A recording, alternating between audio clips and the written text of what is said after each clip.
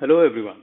I am Anshuman Tiwari, and this is my podcast, The Operational Excellence Advantage. In this podcast, I will aim to share tools, tips, and techniques, and much more to make operational excellence the advantage at work that it should be. But more on this in the next episode. In this episode, I wanted to focus on something that is very relevant in the new year that we are all in. Before the deluge of New Year wishes subsides, I wanted to wish you a very happy New Year and may all your dreams come true this year. Now, as the year ends and we land into a new year, like many others, I'm sure we have allowed some things to pass by. Now, I don't want to spoil your New Year joy, but I'm hoping that I could point you to some kind of a review of your last year. Now, this is extremely important because we are all dependent on our careers and what we want to do in life, chasing our dreams and whatnot. And a critical review of our last year is extremely important. When I say critical, I mean the questions that others will not ask you and you should ask yourself.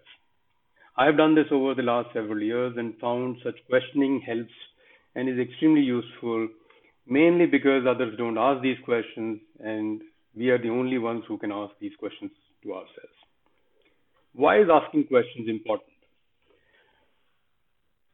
Well, primarily because we don't like or let others ask them these questions of us. The questions helps. All questions help any progress possible. All progress that humanity has seen, big or small, is or does start with a question. Our first step is always a question, often unanswered, at least initially, and then at some point it gets answered. We may not have all the answers, but we need the questions, and that's the motto that I use when I try and review the year and, of course, any other project as well. Let's move on to the five questions that I have for you, which will help you review your year that has passed by. Question one: did I make an impact? And this is the question which helps you assess if you did well at your work. The work that was expected of you, carefully. This is not what you thought you were expected to do. This is what your boss thought you should do. To have a good understanding of what your boss wants you to do, I suggest you check with him or her every few weeks or maybe a couple of months throughout the year. Making an impact includes doing more than expected and being aligned to company goals. If you're climbing a wall really well but don't stop to ask if this is the right wall, then at the end of the year, this is going to be of a little bit of a difficult time for you. I have seen many hardworking and diligent colleagues make this mistake of ignoring what impact they make. During coaching sessions that I conduct or appraisals, I very often come across this familiar situation. The person says, I worked really hard, the hardest I have ever worked. It is very, very difficult to counsel such colleagues at this point because they truly believe that they really worked hard. In most cases, they did work hard, but did they make an impact? Right? Did they align their hard work to the company goals? Now, these are questions that you have to ask yourself, and the answer is yes, you've done well. But be honest. This a simpler question on similar lines could be, what changed for the better because you were around? Did anything really change for the better because you were around? Ask yourself. Uh, don't be narcissistic in this situation and ask this question critically of yourself. What is next question? Second question is around, did I make my boss do well? Now I know this could sound like you are not being very ethical and your integrity is in question and all that, but that's not really the case. All you're doing is you're making sure that your manager, your boss, does well, and in doing so, you would have done well yourself, right? So think of it this way: that your boss and you are expected or supposed to be aligned to company goals. Your boss is aligned to his or her boss's goals, and if everybody is aligned, the company does well. And this is important. You don't have to like your boss all the time. You don't, but you do have to respect him or her. At the end of the year or during the year as well, there are several known and unknown occasions where a boss can make or break your career. I'm not saying this is a quid pro quo kind of a situation where you do something, you scratch his back, he scratches your back. Not that way. This is about alignment. And you get this alignment right when you do your work in a way that it helps the boss's work, and the boss, of course, does the same work with his or her own boss. Um, Bosses do notice, right? If you are a great help and you are helping everybody around, including the boss, they will notice. And I know many of you will argue that your boss could be a thankless person and does not notice your help. Now that doesn't really matter, irrespective of all that. It is in your interest to make sure that you do well and you make your boss look good. Right? It's a good habit to cultivate. It may not pay in the short term, but will definitely pay in the longer term. Some years ago, I missed out on a promotion which I thought was very well deserved. Many others agreed with me. I was working at that time in a matrix structure with one local boss and the other boss in the UK. The UK boss was extremely supportive, and it never occurred to me that it will need both the bosses to agree for me to progress. I, of course, did not make the promotion, and I wasn't given feedback, and I'm thankful for that feedback because my local boss gave me direct feedback that I ignored him. Right, I did not make him look good. I did not do anything that was helping his goals, and we've not had any conversation during the year to discuss these things. Right. Now, I can always turn around and argue that it was his fault. He should have told me. He should have brought this up earlier, and whatever. At the end of the day, I missed out on the promotion. He didn't. Right. So it is our responsibility as team members, as employees, to make sure that we help our boss look good. Align your goals with your boss's goals. Your boss will do the same with his or her boss, and that's how companies really do well. It's not rocket science, and please don't see it as something that you are doing, questioning your integrity or ethical standards in doing so. This is plain simple company goal alignment. I, of course, learned my lesson at a price, and I do wish that you don't learn your lesson after you have paid the price. The third question. The third question is around, did I learn something new?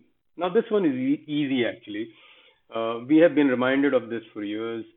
With so much changing in the corporate world, your only insurance and maybe assurance for continued employment is your ability to learn new skills. Think of it this way: what you used to do 10 years ago and what you do now, is it the same? If it is the same, then you're probably not doing very well in your career, or you're not happy about it.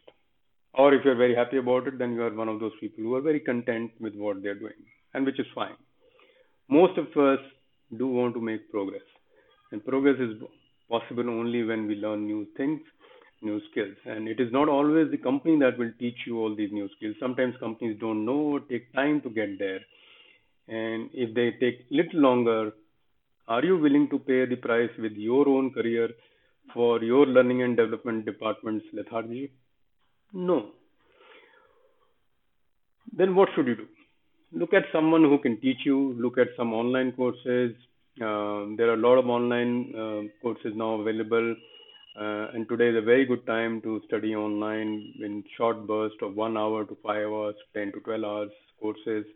I agree that these are no substitute for a good degree or a good proper course, a classroom course, but they are much better than sitting around and doing nothing about your learning needs. I have found that another example is I have found that pairing with much younger colleagues is an excellent option. They usually know much more about newer things, and they are also hungry to learn what your experience brings to the table. So this kind of a partnership helps really well. I have benefited immensely from being surrounded by younger colleagues and learning stuff from them. And I do notice that they are extremely delighted to be with me and understand some things that you only learn from experience.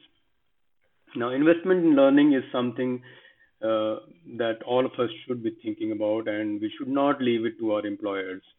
I have known many friends and colleagues, including myself, who regularly invest in their own money to learn new stuff. And this ranges from 1 to 5% of your annual income. It is important to set these kind of goals. If you don't put your money where your mouth is, you don't get anywhere. You are only giving lip service to this goal. So put some money on the table, 1%, 2%, 5% of your income, and see the magic. Of course, you can have less aggressive targets, and depending on your capacity to spend. But do think of it this way: a few less dinners, a few lesser clothes, a few lesser parties, and 1%, 2% is pretty much possible, whatever your income level might be. Please remember, if you are not investing in yourself, others are. Don't be surprised when they get ahead and you continue to be cheering from the sidelines. You don't want to be there. So invest in your learning now. So what is the next question? Next question is around, did I invest in my network? Now we know all this, right? Networking helps. We have seen many examples of how a good network helps in getting quick answers, learning new skills, hiring, getting hired, speaking opportunities, getting a high out of connecting with like-minded people, and whatnot. Networking is a complex practice. You have to give more and give first before you receive, if at all. And this is extremely important. I'll repeat. You have to give more and give first before you receive, if at all. I get a lot of questions on what I do to maintain my network and grow it. I wish I had a very scientific answer. I don't. But what I do know is that a network is something that you work on a daily and weekly basis. I'm not saying you spend hours on every day on it. Just being available and staying open to help is quite enough. Right? Remember, give first, then expect. If you are a LinkedIn user and you use LinkedIn to network, then I would say that check it once a day, post something useful as often as you can, maybe once or twice a week. Um, Keep it authentic, keep it your content. Don't just repost what others have already posted, which sounds like you are active, but people see through it that it is not what you are originally posting. Once in a while, it's fine to reshare what others have posted, uh, and that helps bringing or building your own brand by when people see that it is your own content that you are promoting. People will, of course, often reach out to you for help. Give it a sincere shot. I suggest that try and help. I do all the time, and most of the time I am not successful in helping, but I do try. And if you can't help, no is always an answer. So networking is all about connecting, and if you don't connect, if you don't respond, it is not networking enough. I have benefited immensely from LinkedIn, and this is not just about landing a new job. That is, of course, occasional, and you don't want it to happen often. You look forward to a new job 3 years, 5 years, maybe longer. So a job is not something that you're looking out for daily. But networking is a daily or a weekly concept. It is the daily joy of connecting with others, expressing your views, reading others' views, etc. that builds and nurtures a network. Like everything else, this garden needs watering and weeding from time to time. Okay, so what is the last question? Last question is connected or an extension of the first question. Did I go beyond my role? This is a tough one. It sounds similar to did you have an impact, but it is different. Making impact is about your current role. Going beyond the role is about reaching out to do what is expected at a higher level. This is how you get noticed and appear to be a candidate for promotion in future.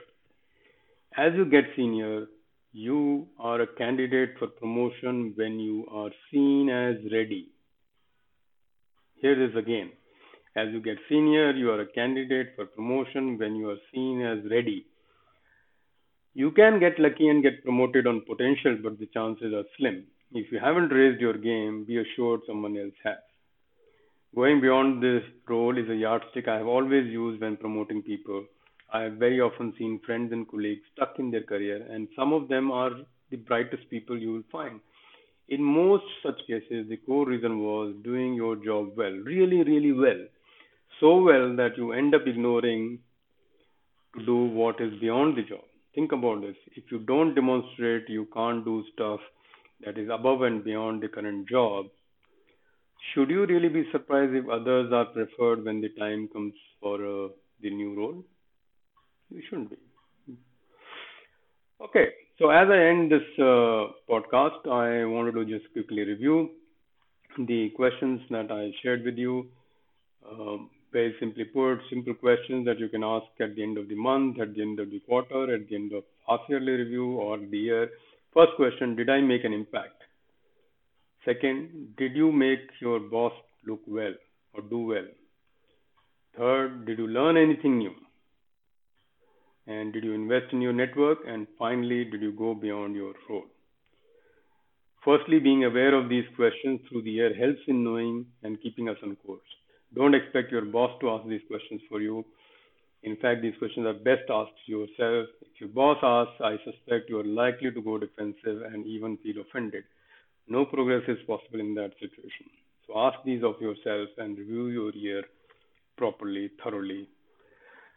Another way to use this question is when you update your resume. I strongly recommend you update your resume at least twice a year, irrespective of whether you are looking for a new job or not. When you update your resume middle of the year and you ask some tough questions and the answers show you some gaps, you still have half a year to fill those gaps.